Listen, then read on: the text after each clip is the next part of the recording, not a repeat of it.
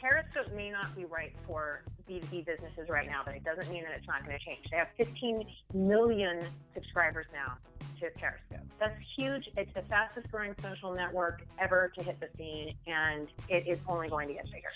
Right now, at this point, it may not be. But if you want to be a leader, if you want to capitalize on a new network, then get out there and make an audience there. How would you feel if you were one of the first brands on Twitter, Facebook, or even Instagram? Marketers all over the world are trying to find and engage with their prospects and customers in new and innovative ways. In today's episode of B2B Nation Smarketing Edition, we discuss how brands need to first understand themselves in order to properly and effectively utilize social media. Our guest is Kira Reed, a nationally recognized digital media consultant and the founder of the MTO Agency. In trying to properly find your voice on social, I started off this episode asking Kira if there were too many brands on social that had a voice that was either too loud or too broad. I think that most companies don't have a voice that is authentic to them or cohesive. And I think that that's actually the bigger problem over being too loud or too broad. Most companies don't actually know who they are. They approach social media with more of who do I need to be in order to get the people I want to get to listen to me? And that is a backward tactic. That's a tactic that's a process that you use when you're doing print ads, banner ads, TV commercials, where you send communication out one way. When you're on social, it's a two-way street. And in order to engage, you need to know who you are. You've got to come from a place of authenticity where you understand who you are and why you're there. So if companies come off as being too loud or too broad, it's an indication that they don't necessarily know who they are or why they're there. How then do you find out, who you are as a company and who your voice is, right? I mean, I'm guilty of this. I think most people that I work with are guilty of this. You're retweeting the article or you're just mentioning, the title of the article in a post.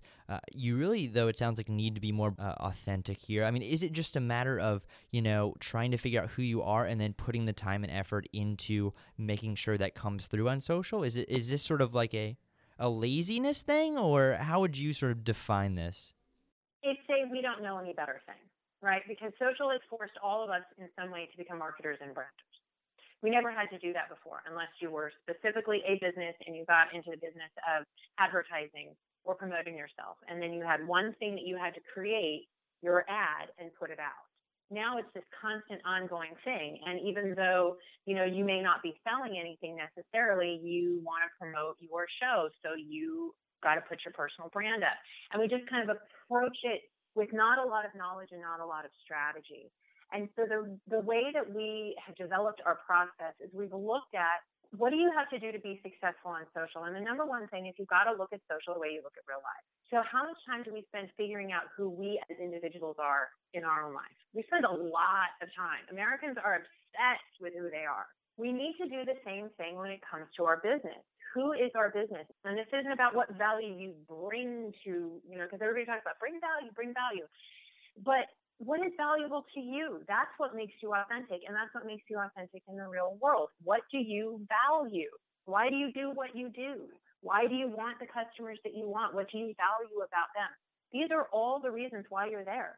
It's not as easy as it sounds. It's like saying to somebody, well, what do you want out of life? It seems like the easiest question, but when you really ask somebody and you make them reflect on themselves in that way, it can be a challenge. And I've never sat down with a client and said, tell me your values. And it's taken less than 3 hours to really get where they're at. But once you put the work in, once you do that, once you take the time to really ask those questions and understand who you are as a company and what you value, you have everything in the world that you need to be able to talk to people now. Now it's the same thing as being a person. You wouldn't go into a networking meeting not knowing anything about who you are and just stand and stare at people or shout at people or try to be a different person for every person that you meet, because you're going to create all these weird ideas about yourself. Same thing on social media. So the same self-help mentality that we have about our own individual selves, let's apply that also to our business. Let's examine our business and why we're doing what we're doing, why it's important to us in the same way that we would about our personal selves. And you're putting yourself on the right track to have an authentic voice that represents the best of you. I feel like one of the brands that I can think of off the top of my head, and there's a couple out there that do this really, really well. They know exactly who they are as a brand, and they exhibit that personality, if you will, on social media. And that is obviously here down in Nashville. I have to mention Waffle House does it really, really well. They know exactly who they are, and they express that perfectly on social media. And obviously this podcast isn't about, I wish it was about waffles a little bit more, but it's not necessarily a B2C facing podcast. Where B2B, I feel like there isn't necessarily a company I can think of, at least off the top of my head, that does social in the B2B space as well as some of the larger B2C brands like Waffle House that do it really well. Kira, why do you think that is? What are we sort of as B2B marketers lacking? Well, there are a lot of things. First of all, I think it's the idea that it's only for B2C. Because I've talked to a lot of B2B companies, and I've actually done a few B2B interviews, and they're very concerned that, but we're not consumer facing. Well, that's fine, because there are at least 10 different communities that every single business can communicate with through social media. You can communicate with, and this one is often overlooked, your employees. Using your employees to get the word out, communicating with them over social media. And also when it comes to recruiting and hiring, even if you're B2B, you still need people. So using your social as a means of recruiting. When anybody looks at you as a business to work with them or for them, they're going to check you out on social. And they want to know what's happening on Glassdoor. They want to know what's happening on Facebook. They're going to judge you based on that. So that's a really important way that a lot of people miss the boat on how you use social with recruiting. How you communicate with your vendors, especially if you're a B2B, your vendors are really important to your business. Develop a relationship with them there. Communicate with them there. What about the press, journalists, bloggers, influencers, community leaders? Other companies that would be good to have a relationship with and work with, your competition. There's so many different relationships that you can take advantage of as a B2B company on social media. Thanks to highly targeted ads as well on Facebook, you can direct target if you're B2B, you still have a single person at that company that you work with, whether it's the head of human resources, whether it's the product manager. You can target these people on social media based on their job title. So there are a lot of ways that it is not being used, because once this belief comes up that the only way I can communicate with people is to customers or consumers, you shut down all this other opportunity. And one thing that I tell everybody that we come in contact with, number one thing you have to remember, social media, Facebook, Twitter, they weren't built as marketing platforms. They're not here to serve you as a marketing platform. They were built to help people make relationships. So if you look at it as a business, that this is a platform for you to develop relationships, it will change the way that you approach social media, B2B or B2C. Absolutely. And trying to figure out, I think understanding, those 10 different areas and those 10 different kinds of relationships that you can have on social media is really important. But I'm also curious too, Kira, what your advice would be to businesses out there when trying to figure out, where to build those relationships and where to have those conversations. So, ultimately, how do you, as a brand, sort of know which social media channels you should be on? I just had an extensive conversation with our COO about, why we aren't currently on Instagram and why we should be. The same is true for Pinterest. The same is maybe true for Snapchat. But how do we, as B2B companies, know where we should be targeting folks? Best way to answer that question for every business, go to every single social network and find the influencers in your vertical. And if they are there, then you need to be there. If they're active, if they have an audience and a following, get your butt there. That's where you need to be. Follow the influencers, follow the leaders, because in every vertical, there is going to be somebody who's going to capitalize on the opportunity to be there and build a following. And there's a lot of business development going on right now on Instagram. It is very hot on business right now. And it is, people are using it for their personal, but that's one sector of it. There is so much business going on Instagram right now. It is like throwing food into a pool of piranhas.